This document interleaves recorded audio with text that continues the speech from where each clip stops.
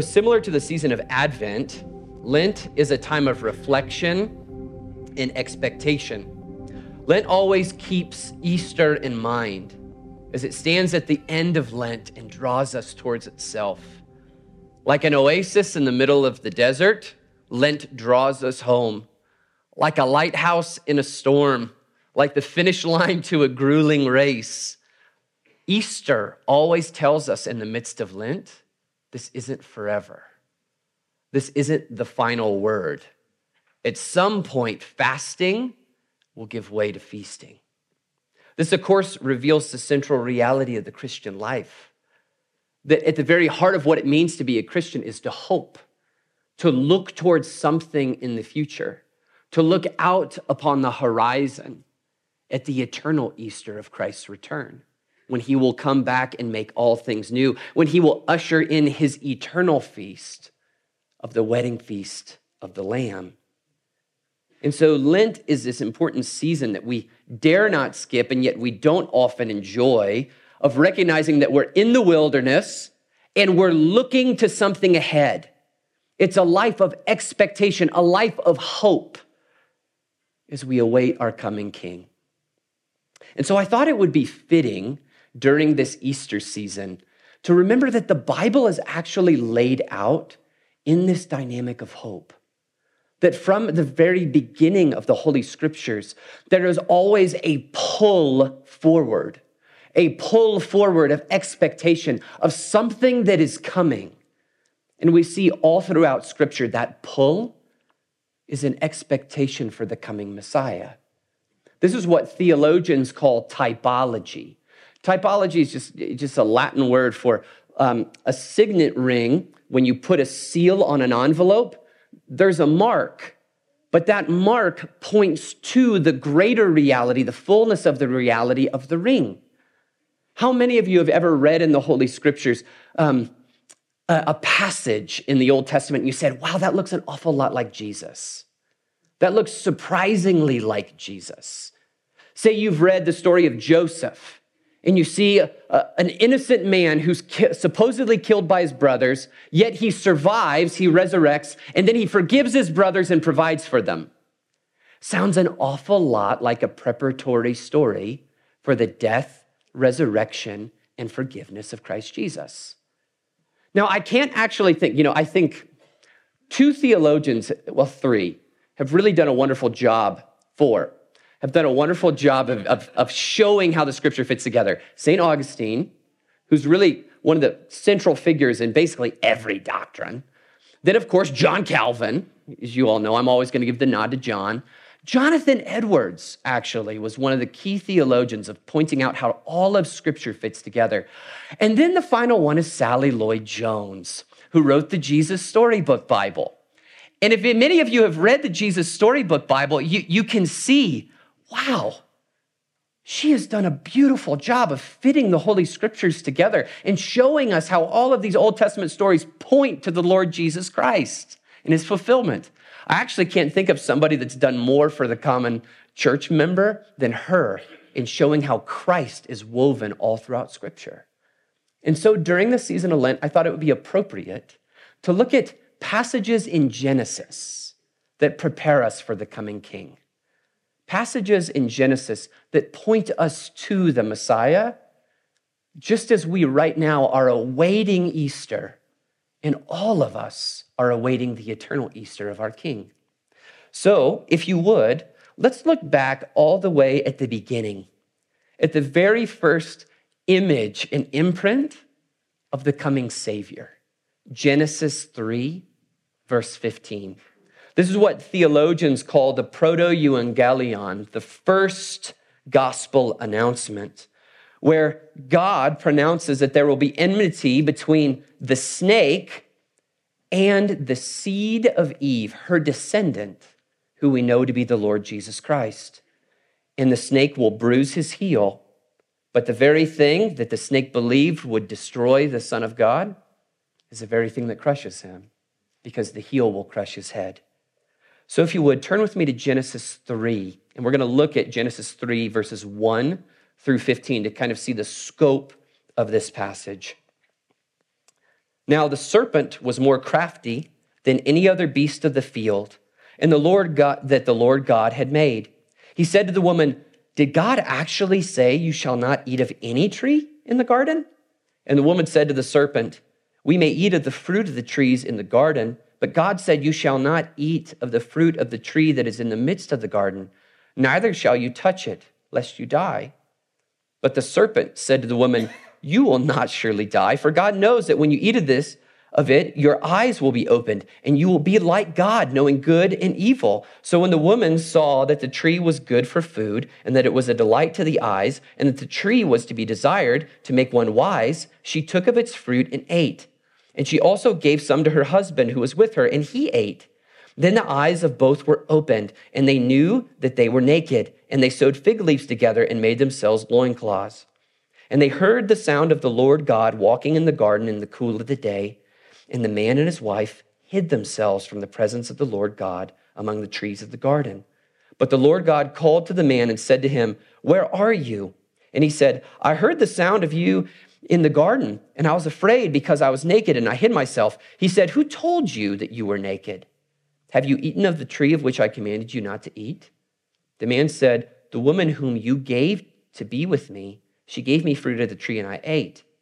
Then the Lord God said to the woman, "What is this you have done?" The woman said, "The serpent deceived me and I ate." The Lord God said to the serpent, "Because you have done this, cursed are you above all livestock and above all beasts of the field. On your belly you shall go, and dust you shall eat all the days of your life. I will put enmity between you and the woman, and between your offspring and her offspring, and he shall bruise your head, and you shall bruise his heel." As I said, in verse 15, we see what is called the proto-evangelion, or the first gospel. Not in the sense that there are two gospels, a first one and then a later one, but in the sense of the first announcement of the gospel. Because we see here this in a shadowy sense, this great conflict that would ensue. A conflict between the serpent and God's people, the seed of Eve. And yet that conflict will not end in God's people's destruction. Rather, Eve will have a child, who will have a child, who have a child, who have a child. And that child, while he will be bruised, while his heel will be pricked by the fangs of the serpent, he will ultimately crush the head of this great enemy. Now, the word bruise here, it's kind of a wimpy word, isn't it? Like you bruise your hip when you bump against a table, right? And as we can see, if we're thinking about this in terms of the death of Christ, he was far more than bruised. He was pierced for our transgressions. And not only that, but we need the serpent to be a lot more than saying, "Oh, I have a lump on my head." We need his head utterly crushed. And so we need to understand that in the lexical range of this Hebrew word for bruise, that for some reason, I've never known why translators use it this way. It actually means crushed. It means to utterly destroy. And not only that, but you might also know that there's theological traditions that say the seed of Eve or Eve herself will bruise the head. That was actually a bad Latin translation by Jerome. It is not Mary who will crush the head of the serpent. It's the seed of Mary, Jesus Christ himself. And so we see here, and the earliest church has seen it from the very beginning of God's people, that this is an image, the very first image of the gospel pronouncement, that while sin entered into the world, sin will not have the final word. And there will be one who represents all of God's people to go against the serpent and defeat him. Now, before we go any further, I think we ought to ask a few questions in the text. And the very first one is, who on earth is this serpent? Now, many of us are going to jump ahead and say, the devil, the Satan, the tempter. And you wouldn't be wrong, but let's not go there too fast. Let's do some careful theologizing together. Because when God created, what did he create? Did he create everything as good except for serpents? Did he say, everything I made is great and good, but not that thing? No. Rather, everything he made, including serpents who had a job of controlling pests, even though we don't really know what that means before there's death. Okay, leave that aside. Even serpents are good. But what we see here is a serpent who's not good. A serpent who has fallen before what we would call the fall. The fall happens when Adam and Eve rebel against God. And yet there is a creature who prior to this fall has already bent his heart away from God and has come into the garden with a purpose to bring about destruction for God's people. This is why Martin Luther, in his brilliant commentary on Genesis, said this: "Let us therefore establish in the first place that the serpent is a real serpent." He's not merely, the image of a serpent. It's a real serpent, but one that has been entered and taken over by Satan. We don't know exactly who this serpent is in a really objective sense, but it appears, to the best of my theological capacity, that Martin Luther is right, that this serpent is actually the first instance of a demonic possession. That there is something outside of God's good creation as we know it, some prior understanding of creation that we aren't given a firm window into. There are hints at the demonic in the scripture. There are hints at the angelic in the scripture, but that's not our story. We don't have a clear window into that. But what we see here is that there is a snake that appears to be possessed by something outside of God's good creation that is bent on its destruction. From the beginning, there is an enemy of God's people. Now we see this clarified, interestingly enough, at the bookend of Scripture in Revelation. In Revelation 12 and 20, Revelation 12:9 says, "And the great dragon was thrown down, that ancient serpent who is called the devil and Satan, the deceiver of the whole world. He was thrown down to the earth, and his angels were thrown down with him." Now Revelation 22 verses 3, "And he seized the dragon, the ancient serpent, who is the devil and Satan, and bound him for 1,000 years, and threw him into the pit, and shut it, and sealed it over him, so that he might not deceive the nations any longer, until the 1,000 years were ended. After that, he must be released for a little while." So what do we see here? The end of Scripture casts light on the beginning of Scripture. That clearly, this serpent is who we would call the Satan, or the deceiver, or the tempter, or the devil. This is one who would later grow, because he's not merely tempting two people anymore, Adam and Eve. He's grown to the size of a dragon because he's deceiving and tempting the entire nations, the whole world. Now, we don't, again, know exactly who this person is. There are theologies that make too little of him, and we'll get into that in a moment, and theologies that make far too much of him. But what we see is at the very beginning of humanity, there is an enemy bent upon the destruction of God's people. Now let's go back to the garden for a minute. So often our theologies, we ask the question, how did the fall happen? What led to the fall?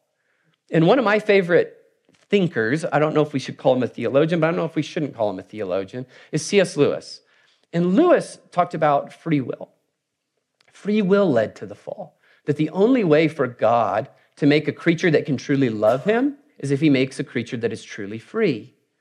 And we actually do believe the human will was free prior to the fall. But Lewis's argument doesn't add up, in my opinion, and many, many, many theologians. Because one, it's not actually what the scriptures teach. A perfectly free will would be perfectly unstained by sin, and therefore a will that would only choose the good. It's a will that is not bent towards rebellion, a will that is not bent towards doing what it wants over what God wants. Rather, what we see in the scriptural narrative is that there is a pre-fallen will that has infiltrated the garden and has deceived God's people and led God's people into rebellion. And yes, that rebellion they are responsible for. Yes, you and I are responsible for the ways that we receive the deception of the tempter. And yet, when we look at the very beginning, what do we see? There is an enemy that is tempting, guiding God's people to destruction. And what does that destruction look like? What does he lead them into? What does he tempt them with? He leads them into guilt and shame. Now, I'm not talking about guilt and shame in this like modern way. We're always talking about guilt and shame, and those are inherently bad. Because sometimes you need to have guilt and you need to have shame, and our current society is showing us how terrible it is when we untether ourselves from that. What he actually leads them into is being guilty and being shameful. Because what has Adam and Eve done? They've rebelled against God. They have had, now God's judgment is upon them. And then they run from God and try to hide by clothing their shame and hiding their shame. What are the twin fangs of this serpent? Guilt and shame, which leads to alienation and hiding, a running from the one who is life himself. Why is it that sin is death? Because sin leads to this guilt and shame that causes God's people to run and hide from the source of life, himself. And this great enemy has been at work to compound guilt and shame in God's people, which leads to ever-increasing alienation. And my experience is we often don't think about it in terms of the devil. The ancient church, the church, has always talked about the fall in this Christian life of conflict that we have by the three great enemies that we have. The flesh, which we do believe our flesh is fallen. We believe that our hearts are now turned inward and turned away from God. Much of our sin is guided by our sinful hearts. That's what theologians call the flesh. Sin, which is this judgment that we have that compounds judgment, that sin multiplies, that as we look at the law, we see that we don't meet the law, and that actually leads us into further sin outside of grace. But then we finally have another enemy called the devil. And my experience is, especially we Reformed Christians, because we are so afraid of diminishing the objective work of Christ Jesus, we diminish the reality of the real enemy that we have. Do you believe that you have an enemy in your life? Do you believe that the devil is bent upon driving a wedge in your family and in your marriage? And he will be incredibly creative in how he does that. Do you have eyes to see that? Do you have a radar to detect that? Do you even have categories to talk about it? Do you believe that the devil is at work to stir up anger and resentment in your heart through the social media that you consume and the news media that you consume? Because often, increasingly, this is what our major news media outlets are entirely predicated upon. Building resentment in you so that you go to them because you distrust the other. Do you believe that there is actually a force behind that to distort your heart? Do you believe that the devil is at work to drive you to increasing despair and hiding in shame through the addiction in your heart that you're afraid to admit is there? Do you believe that? Do you believe that the demonic is at work in our world to stir up war and strife and racism and classism, to drive us against one another? Do you believe that we have an enemy? Because what we see in the Holy Scriptures is from the very beginning, there is a tempter, there is a distorter, there is one who is bent upon the destruction of God's people. But from the very beginning, there is also a promise given that the tempter the perverter, the destroyer, does not win. Look back at our passage, because we need eyes to see the work of the devil, but we also don't need to give him more than his due. So often, I think charismatic theology, unintentionally, while trying to open people's eyes to the reality of demonic conflict in the world, makes you tacitly believe the devil might win. And there's a promise given in Genesis 3:15. He doesn't. Look at Genesis 3:15. I will put enmity between you and the woman. Look at that promise. There's going to be conflict. There is going to be conflict. And between your offspring and her offspring, but he shall bruise your head. Remember, crush your head, and you will bruise or crush his heel. Here we see the victory of Christ in this incredible image that a poisonous serpent, right? It just needs to prick your heel to kill you. Its venom can get all the way into you if it bites you anywhere. What we see later is it's foreshadowed in this passage, but that is a death blow. And yet it is precisely through that death that the victory is won. It is precisely where the devil strikes that it is his own undoing. It is the very pit that he digs that he falls into, and God buries him. What we see here is the promise given that the seed, Christ Jesus himself, will have the final victory. And what does he have the final victory over? How does he actually win his victory? By taking the twin fangs of the serpent, guilt and shame, and he takes all of that upon himself. He places it upon a cross. He buries it in a tomb to crush the head of the one who seeks to continue to drive you to guilt and shame.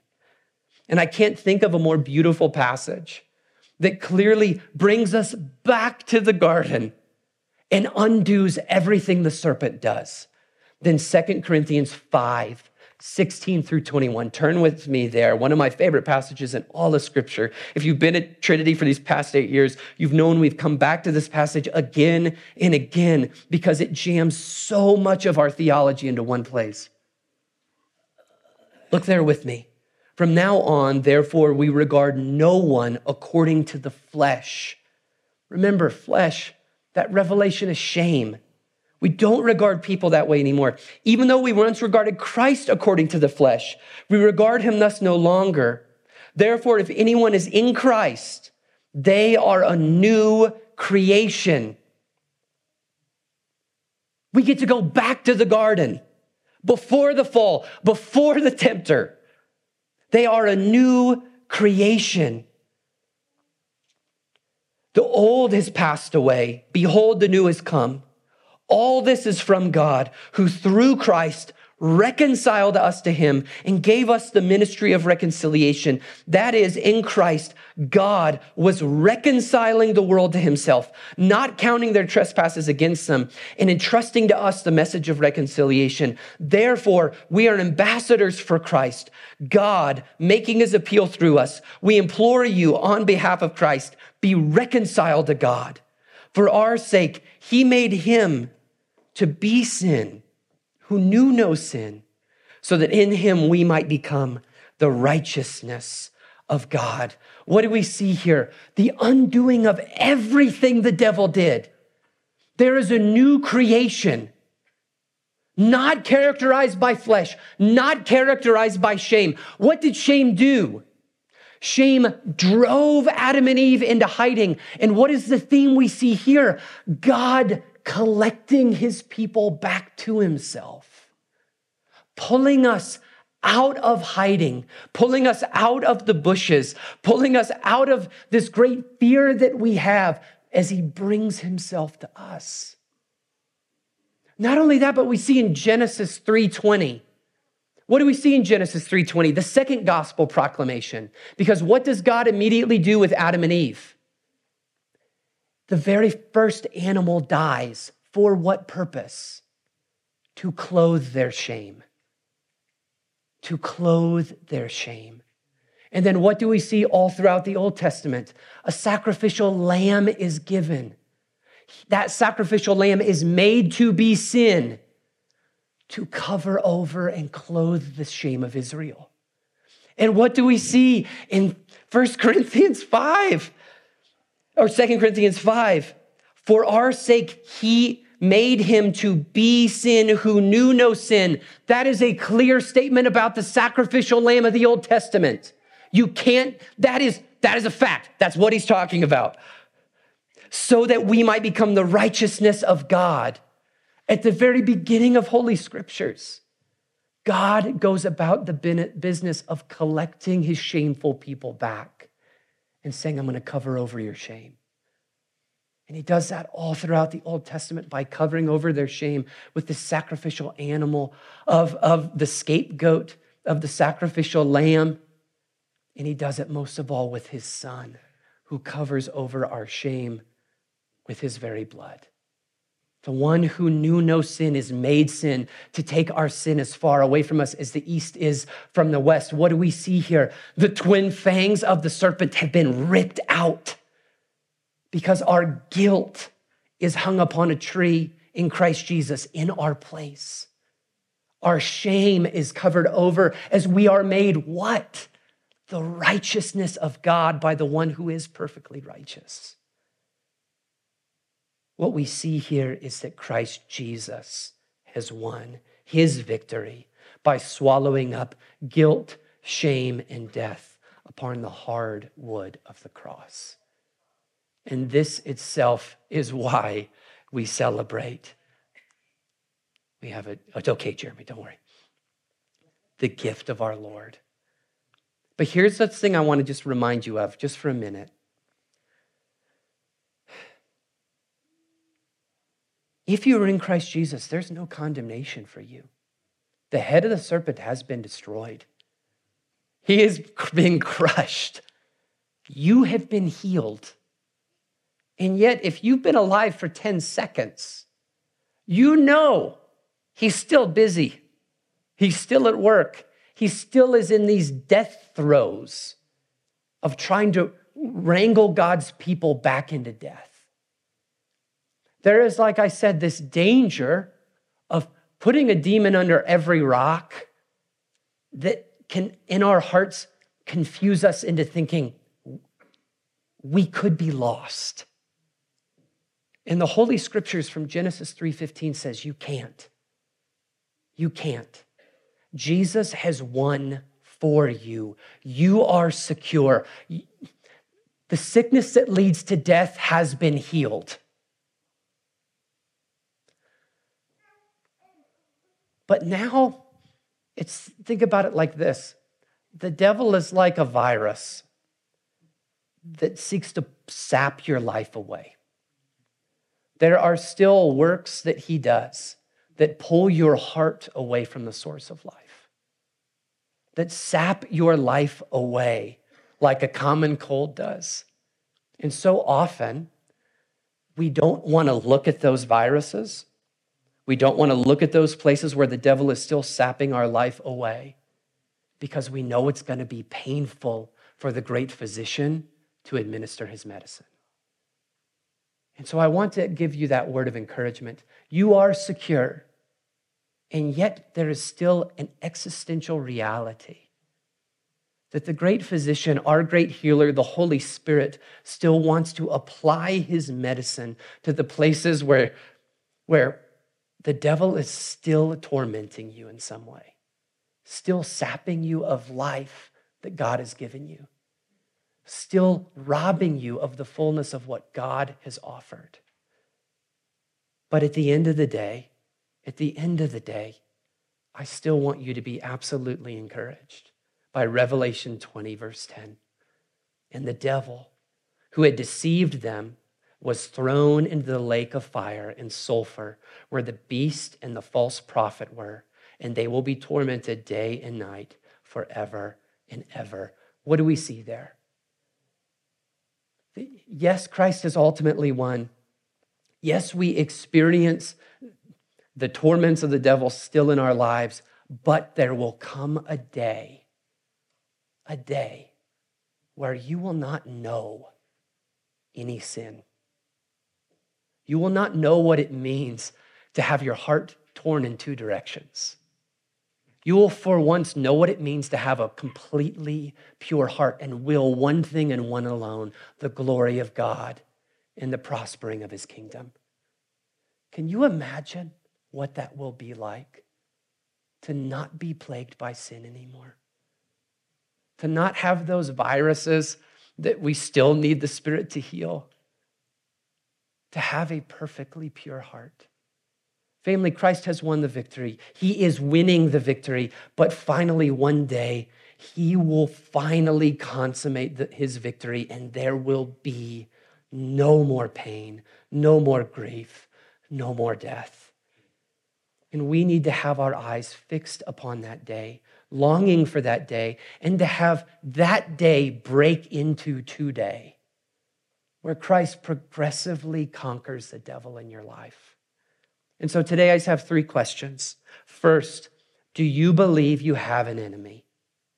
Or do you believe he's just a garden variety snake? Have you so elevated the objective work of Christ, which you have heard me preach to you over and over again, that you've forgotten that there actually is an enemy in your life? Do you have eyes to see it? Have you and your friends or your spouse or your children prayed about how the devil might be at work in your family, in your workplace, in your world? Do you have eyes to see?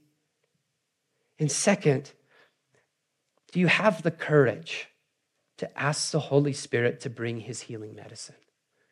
Because if any of you have ever experienced healing, you know it feels like God unwrapping a serpent from you, and it is incredibly painful as he does it. But if you've ever experienced the freedom on the backside, you know that that pain is worth it. Go to the one who can heal you, because he does promise to take that serpent away and to give you life. And then finally, do you have eyes and hope for the day in which there will be no more temptation? There will be no more pain. You will be fully yourself. Family, that's the promise that is given. Let's pray. Lord, we thank you that you have defeated the serpent, that you will continue to pull him out of our lives by your Holy Spirit. Lord, would you give us a hunger for the freedom that only you can give? Would you give us a humility to seek the one that can actually give us freedom? Lord, you don't call us to do it ourselves. We can't do it ourselves. It can only be a work that you do. Lord, would you give us freedom? And would you set our eyes upon that day where you will finally come back and make all things new? To the glory of your name, Father, Son, and Holy Spirit, we pray.